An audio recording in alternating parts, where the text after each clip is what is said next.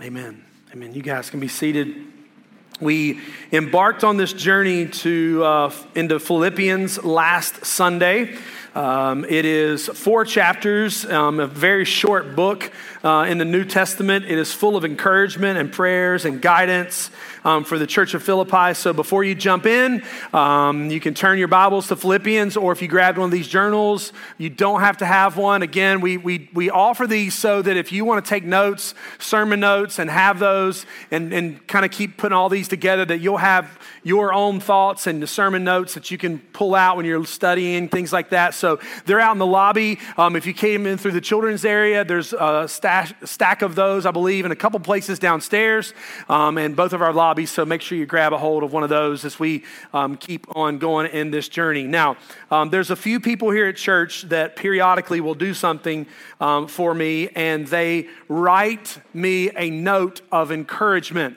There's one person in specific I think of that writes me notes of encouragement, and the words are just unbelievable. They're personal. I know their faith. I know their background. It's handwritten. I don't know if you even get a handwritten note from anybody anymore. I try to write a lot of you on your birthdays. I know the joke is I write you, but you can't read what I write. I understand that, okay? That's on my end. But when somebody writes you a note and says, let me just tell you a few things about a sermon or something going on in your life, you go, man, that felt good. Maybe it's an email. Maybe you get a really encouraging email or a text message from somebody that you go, that just made my day. Picture the church of Philippi 10 years removed from their beginning, which you can read about in Acts chapter 16. Paul had been on a missionary journey. Miraculous things took place. Now he's writing back to them. Is going to send this letter back with a messenger, and that messenger is going to read this letter, and they were going to feel the same way. Wow. Paul, the missionary, our friend, the guy who was here with us, who prayed with us, who went to jail in the middle of all of his moments with us, and he is writing us. He's encouraging us. He's giving us instruction, and so it would have been received with a spirit of gratefulness and thankfulness. And so that's the book that we're walking in, written by Paul to the church of Philippi. Last week we saw just a couple of things, and I want to not spend a ton of time on last week if you were not with us. A couple things before I jump into that. If you have been used to watching online this Sunday and next, due to some circumstances this week and then other things going on this week, we're not recording those, so it's just an audio that'll show up at some magical point of this morning. So if you have been watching or have somebody that you know is watching, that's the way that they can get that information coming out these next few weeks. But Philippians chapter 1, where we were last week, and will be again this week, verse 3 says, I thank my God in all my remembrance of you. Here's that heart of tenderness from a pastor to his people. Always in every prayer of mine for you all, making my prayer with joy. So he's praying for them with joy because of your partnership. Why is he thankful for them? Because of their partnership in the gospel from the first day until now. Paul is reminding them, letting them know it's full of emotion, just an incredible pastor loving on his people, saying, I remember you, I'm thankful for you, you're in my prayers. So he's writing with all this emotion back to them. Verse 8, he goes on to say, for God as my witness. I mean, that's a court type statement. He is making sure they know how serious he is about this. For God is my witness, how I yearn for you all with affection of Christ Jesus. He has a deep love, a yearning, a longing for his group of people that he's writing to. It's a part of his every being. And I would pray that you know that my heart for us as we walk through Philippians is much the same, that I yearn for you to hear these things, to grow through these things that we examine together. Now, we gave you an acronym last week that's going to kind of keep showing up for the next few weeks together. And it's just this, joy, that a lot of Philippians is focusing on Jesus, then how do we love others, but also that God is still working on us, yourself. So Jesus, others, yourself. So just keep that in mind as you're reading through this, that type of joy also produces joy. It produces a trust in the character of God, not in our circumstances, but in our relationship to him. And so joy, Jesus, others, yourself, we're going to keep coming back to that. And just our reminder from last week, again, We all need this week after week after week. He said in verse 6, I'm sure of this, that he who began a good work in you will bring it to completion at the day of Jesus Christ. He is saying to us, I am saying to you, God's word is saying to each of us, God is not finished with you yet. And that's a promise, that's a hope. It's not a threat, it's a promise to say, God's not finished. He's still working, He's still moving, and God is still changing us. So today we're going to take a look at how does Paul pray for people that he loves. Now, if you've ever had somebody come to you and just say, hey, pray for me, and they walk off and you go, I'm not sure what I'm supposed to be praying for. Or maybe you have grown children, or maybe your parents don't live near you and you're praying and you're trying to figure out how to pray for them and how do you pray for a group of people. I want us to see today that Paul is going to give us in these 3 verses. We're going to say these 3 verses so much today that my hope is that, maybe not word for word, but my hope is that when you get in your car today, you're going to know verses 9 through 11. We're going to be in 3 verses. We're going to unpack this prayer. He already says, I'm praying for you with joy. Now, what is his prayer for his people? What is my prayer for you? What is your prayer for other believers? Let's take a look at what Paul says and how he is to pray and going to pray for them. And it is my prayer that your love may abound more and more. Now, I tried doing something this week. I tried narrowing it down to definitions of love that I could give you. I Googled it. I read articles about it. I even thought, man, I'll give them the top 50 love songs, right? And we'll give a few of those because Valentine's in our rearview mirror. And I decided, no, that's not really the direction, because here's the reality. You can look up the word love, define love, and you can find thousands of definitions. Thousands of definitions, but he is saying here, this love, it is a love, an agape love. He wants it to abound more and more. Now, here's what's interesting here. Notice what he doesn't say. He doesn't say, and it is my prayer that you love the church of Philippi more. He doesn't say, and it's my prayer that you love the Lord more. He doesn't say that your love for each other abounds more and more. Your love for your spouse abounds more and more. No, he says that your love may abound. This is the ability to, the desire to love others. Love according to John, not the Gospel of John, but John Lennon. If you laughed, you just gave away your age, probably. Okay? He said, all you need is love, right? Bump, bump, bump, bump, bump. All you need is love. All you need is love. Love is all you need. Is that in fact true? Is that a complete picture for us to pursue? Is it an agape love that he's speaking of? This is a love that is based on a relationship to God that blooms in our relationship towards others. Paul is saying, do you have a growing desire to love? Jesus, when asked the greatest commandment, he said, you shall love the Lord your God. We saw this a few weeks ago in Luke chapter 10. When we were zooming in, you shall love the Lord your God with all your soul, with all your strength, with all your mind, and your neighbor as yourself. So we can't distance our love for others from our love for God. It's directly attached to it. And then in Deuteronomy. So this is all throughout Scripture, is this picture of love. And now, Israel, what does the Lord your God require of you but to fear the Lord your God, to walk in all his ways, to love him, to serve the Lord your God with all your heart, with all your soul, to keep the commandments and the statutes of the Lord, which I am commanding for you today. Paul is praying. He wants you to have. He wants this young church. He wants them to have and keep the ability. How do you self-sacrifice in your love for each other? How do you care for each other? What are the parameters? What are the lanes that are going to keep this love in check? It's not just a random love, but it is a defined love. And so he's going to walk us through that. He's going to give us this. This is so important. He does not say, and it is my prayer that your love may abound more and more, period. No, it's comma. All right, the punctuation there is so that we can understand that this is a continued thought. He says, so that your love may abound more and more with knowledge and all discernment. Make sure you hear that. Make sure when you think about love and you hear this word love tossed around in our society, in our world that says, believe how you want to, go where you want to, do what you want to, that love here, he's not restricting it, but he is fine-tuning it. He's putting it in lanes to say, so love may abound more and more with knowledge, with discernment. So love plus knowledge plus discernment. Now, knowledge here is not simply a general head knowledge of going, I know how to do, maybe you work in engineering, maybe you work in a factory and you know how things work, maybe you work, you help with loans in a bank, and you go, I've got that knowledge. This is not the same type of knowledge. This is a knowledge about relationships and how to have an understanding about people's lives and perceive the needs and how we can best meet those needs. How can you best meet those needs?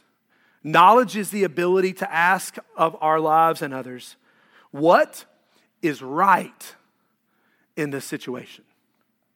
So my love is abounding more and more, and I want to know what is right in this situation. Right according to the standards that God has placed in our lives. He's not praying for them, hey, become more academic. He's praying that they would have a complete love for each other. But then he uses the word discernment. It's the only time that Paul uses this word in the New Testament, this particular word for discernment. And it is an easy place, if we wanted to, we could just stop right here and talk about discernment for the rest of the morning. But discernment in this instance from Paul is about discretion, depth of insight, and full of understanding. Love plus knowledge plus discernment. Not lacking in any of those. So let me put this in the way that maybe if you grew up like me in a Baptist church, maybe I can help you understand how does this work with all that we do in our faith. So some of you may say, hey, I'm memorizing scripture, knowledge. I'm teaching Sunday school, knowledge. I even have a degree in theology, knowledge, and maybe some discernment there altogether. But you're full of bitterness and resentment, then you've got knowledge and discernment without love. Or maybe, let me just really get personal with us that, like before COVID, there was like 16,000 Bible studies you could go to all the time. You could pick a church. You could go to any of them all the time. Maybe you've done 16 Bible studies. You've completed every Beth Moore study, every Priscilla Schreier study. He's reading truth. She's reading truth. You're a part of 5 reading plans with 5 different people. You've studied David Jeremiah, Louis Giglio, David Platt, Henry Blackaby. You're doing a 1-year reading plan in Hebrew and in Greek, right? Just to make sure you've got it covered. You got the biggest study Bible with the nicest cover in your small group. You've got the Bible app. You got the Concordance app. You listen to 14 podcasts a week from the 10 greatest pastors in the United States. And if you happen to miss church, you watch our online teaching and you watch 3 other people who are online at home, yet your life is steeped in pornography. You have knowledge with no discernment. Here he's calling for, if you're coaching a team and not one person on the team and you're doing all these studies and you're super involved and you're leading all these groups, but you're coaching a team outside of here or you're teaching classroom and not one person could identify you as a follower of Jesus Christ, then you have not love impacted by your knowledge and your discernment. You see, this gets really a lot harder than what the world would like to just toss out there, right? Kind of a love bomb. They'll just love everybody. And you could stop right there after that more and more and go, well, that's what Paul's saying. No, Paul is saying love more and more with knowledge and all discernment. I love that he's not leaving this alone. He's given parameters to. One author said this, he said, we cannot pray things like this. God, improve my prayer life, but not my morality. Increase my knowledge of you, but not my obedience to you. Help me grow in my love for others, but I will not be growing in purity. Those don't match. So as Paul is pouring into the people, he's saying, listen, guys, I want you to grow in love. Oh, great. We know how to do that. With knowledge and all discernment. Out of the depth of his pastoral heart for people, out of my depth for you, out of my pastoral heart for you as a church. Listen, I'm not praying for you just to sign up for another small group. I'm not praying for you just to go on another mission trip so you can check it off your box. Now, it's been a little bit harder. Speaking of mission trips, seriously be in prayer. We have a team that hopefully right about now are leaving Dallas, Texas. They left yesterday morning about 6 a.m. from Raleigh to go to Honduras. Dallas is not supposed to be on the route. And so they got sidetracked and sent over to Dallas for the night. They're flying out of there today, hopefully with all their luggage and their VBS and all their supplies for their clinic and all the things that they're doing, which is a lot. And so they're trying to get there. But my heart for you as a pastor is not so you can just simply say, well, Pastor, I did 6 Bible studies this year, and I went on 2 mission trips, and I gave more. I was more generous this year, and I read 8 theological books, and I'm going to even do more in the future. But I'm praying and pleading with you as Paul. May your love abound more and more with knowledge, with discernment. So if you could imagine it to be this way, that love is the river and knowledge and discernment are the banks. Let's keep this in check. The world would say, man, that river just runs everywhere. But Paul says, no, I want you to love, and I want you to love more and more, deeper and deeper every day. I'm praying for you. I'm pursuing you. I'm praying for you with joy. I'm praying because you got a place in my heart, and I'm praying for knowledge and insight. If knowledge asks what is right, discernment asks what is best. Not just what gets me through, but what's the best? I read these questions this week, and they were not written by me, but they're simple questions. How do we begin to make, and when we're trying to love someone, when we're trying to figure out how to love in a moment, how do we make decisions that are knowledgeable and discerning? Here's a few really simple questions. Is it helpful? 1 Corinthians 6:12 is what I'm about to do, is it helpful? Everything is permissible for me, but not everything is beneficial. Is it helpful? Does it bring me under its power? The thing or the decision or the relationship that I'm about to step into, does it bring me under its power? 1 Corinthians 6:12 as well. Am I being mastered by something else? That's not discerning, that's not wise, that's not insightful. Does it hurt others? 1 Corinthians 8:13, therefore, if I eat what causes my brother to fall into sin, I will never eat meat again so that I will not cause him to fall. Does it hurt others? Am I being knowledgeable? Am I being discerning in my love for others? Does it, as we see at the end of verse 11, does it glorify God? So whether you eat or drink or whatever you do, do it all for the glory of God. Now, the prayer keeps going, but I'm going to start at the beginning because I want you to get it, right? And it is my prayer that your love may abound more and more with knowledge and discernment. Here we go.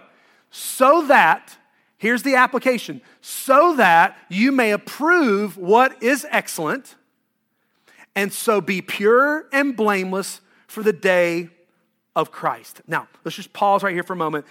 Probably the most applicable illustration I can give for you this morning is how many of you in the room are parents or grandparents? Raise your hand, raise your hand, raise your hand. Wow, okay. All right. 98% of you, okay? Tell me this is not a prayer you would want to pray for your kids. I don't know how to pray for my kid. They're away at college, and I don't know how to pray for my kid because they're not even talking to me right now, right? They're texting me maybe every once in a while from their bedroom. I'm not sure what's going on in their lives. I'm not sure it's really difficult. They're going through some changes and through some difficulties, or they're adult children, and you're trying to figure out how do I guide them in some of these decisions. Listen, you guys know we have 4 kids, Bailey, William, Jonathan, and Sonia, and we are going through a transition, for our sons getting married this summer, and that's so weird, just to be honest with you. It's so crazy. And so I could do this for all 4 of my kids, but this isn't personal, private prayer time, but let me just use William. He's not here, so he won't know, okay?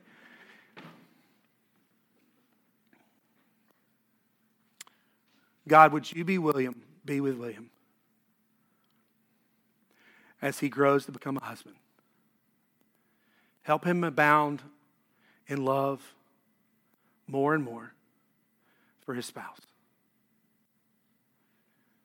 Help him to be wise and discerning so that he can make excellent decisions for his home and be pure and blameless until the day of Christ. That's my son.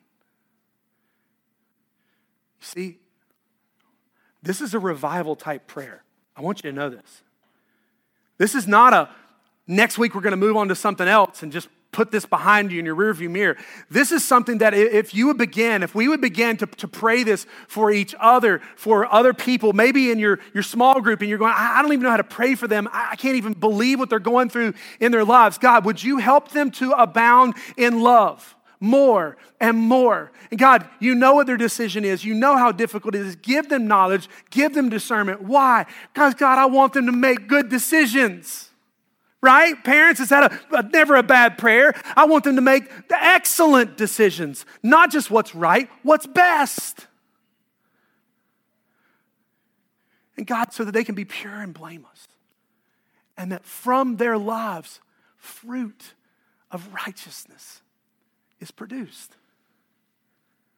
Love plus knowledge plus discernment equips us for what's best in our lives. Again, knowledge and discernment are the banks of the river in which the love of God flow. Now he goes on to say, so that you may approve what is excellent, so be pure and blameless for the day of Christ. Some of us will, maybe you're a perfectionistic type person in the room, or you got a little bit of those tendencies. You'll take the word blameless and you'll take it and turn it into something that it's not. You'll take it and you'll make it perfection. Newsflash, let you off the hook. There's only been one person that's walked this planet and will ever walk this planet that was perfect. It's Jesus. It's not you. You will never be perfect. David was not perfect in the Old Testament, but he was called blameless, right? He had a pure heart, but David had a very, very, very difficult life. Made some very sinful decisions in his life, but after his repentance and his relationship to the Lord, he was found to be pure and blameless. This is not a picture of you becoming perfect. Now, here's the problem with that. I like... My kids can laugh at this. You can tell people it's true, okay? I like my towels folded a certain way in our closet, okay? Just how I like them, all right? I like the stripes one way, this way in the yard, the next, right? You got to kind of get it right. You got to do this way. And if we replace and pursue perfection, then when we fail spiritually, we check out. It's legalism. We go, man, I can't be perfect. I'm going to mess up. I didn't do that right today. I didn't make that decision. I wasn't perfect. No, it says pure and blameless. And part of being blameless is being a person of repentance and coming to the Lord and seeking forgiveness and say, God, I didn't get it right yesterday. Would you renew a right spirit in with me? And he will do so. He will be faithful to pursue. He'll be faithful to cleanse. It's so easy, though, if we're not cautious, to make perfection and the pursuit of perfection the ultimate spiritual goal. And Paul is saying here, this pursuit to be pure and blameless is rooted in your relationship to Jesus Christ. Don't forget pursuing Jesus while you're pursuing perfection. We must be careful not to place the striving to be pure and blameless above the need to have a daily walk with Christ. You see, it's out of that relationship. It's through that relationship that we begin to make decisions that are excellent, that we begin to do things that are pure and blameless, not apart from. My prayer is not for us to idolize being perfect, but to grasp that as you grow, Rich Fork, as you grow in love with Jesus, that you begin to realize that you have love for others and that the decisions you help guide them to are built with knowledge and discernment. And a beautiful benefit is that it lines up our heart and our mind and our souls with that of the Lord and of His words, and then His word, and then we are able to make decisions that are excellent. You see, he doesn't just pray this, God, help them love others. See you later. Philippi, go figure it out. No, he says, guys, I want you to know, I'm praying. It is my prayer for you that your love may abound more and more with knowledge and with all discernment, so that you can determine what's excellent, so you can determine what's pure and blameless, and the fruit of righteousness will just fall off of you as people pursue Jesus. But we cannot do this. As we've said over and over, we cannot do this without a growing relationship with Jesus Christ. It's the vine that we connect with. It's the root of who we are. I read this story in a commentary this week, and I kind of felt I needed to verify it because it's a little crazy, and it's true. So I, as best as you can tell, something's true that happened in the 1900s, right? Thank you, the internet. And so the author tells the story in Exalting Jesus in Philippians, that Lawrence of Arabia, he was a famous British archaeologist in the 1900s, and he took explorations that took him deep into the deserts of Egypt and northern Africa. And on one of those trips, he made the decision that he was going to take some of the Bedouins, the nomadic desert dwellers, with him back to London, and kind of walk with them and kind of experience that with them. He took them back to a hotel in London, and they were amazed that you could turn on a faucet and water would come out. They live in the desert, right? You don't have that. They would go sometimes days or maybe longer without running into fresh water. And so they were just amazed at this hotel that every time they turned on, water came out. So when they were leaving the hotel, they discovered in one of their suitcases that one of them had taken the faucet. Because they thought, this cool contraption, if I take it off this wall and I shove it into a hillside of sand, maybe I'll be able to turn it and water will come out. Paul's prayer here, my prayer for you, is that you will understand that this love that we want to pour out of us, that society wants us to pour out, it's connected to discernment and knowledge. It's connected to making the decision that is best. It's connected to having a relationship to Jesus Christ. And out of and through that relationship to Jesus Christ comes pouring out from us living water. But we want the love without, we just want to be, if I can just take the faucet of love and just go plug it in anywhere, it'd be great.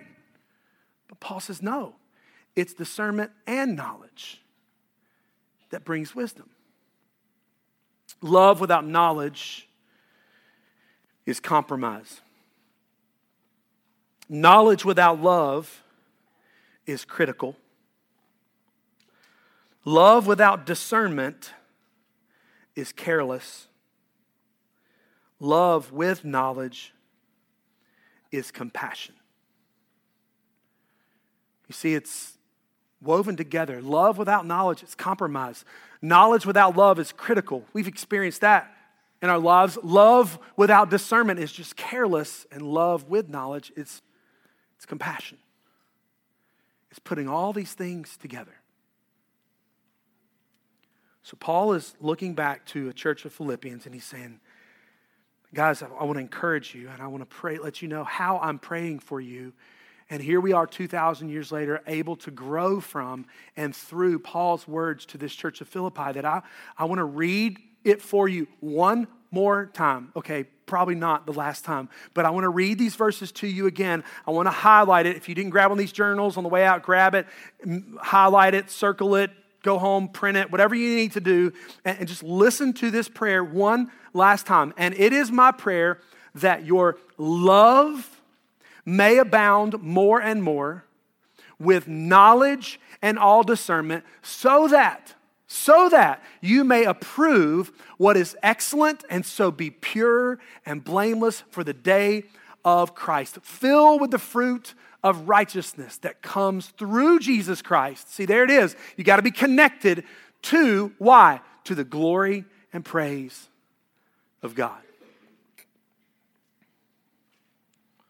So let me try to make this practical for us. You are a coworker. You have a believer at your work and you are unsure how to pray for them. They are giving you a few details in those ambiguous moments where they say, hey, pray. It's kind of an unspoken, and I don't know what to pray specifically, but I know how to pray. I'm going to pray that your love may abound more and more, that you're knowledgeable and you're discerning, and so that you can determine what is excellent and be pure and blameless and the fruit of righteousness. I don't know specifically how I'm going to be praying for you, but you're driving to work tomorrow, and your spouse has told you before they walked out the door that it's going to be a stressful day. Great opportunity for you on their way to work and say, God, you know my spouse, you know their heart, you know they love you, but God, help them to love you more and more today at work in this difficult environment, filled with non-believers, filled with people that aren't pursuing you, and help them to make decisions that are right and best so that why? So they can experience what's excellent, what's best, and be found pure and blameless and lead others to the fruit of righteousness. God, be with my spouse tomorrow.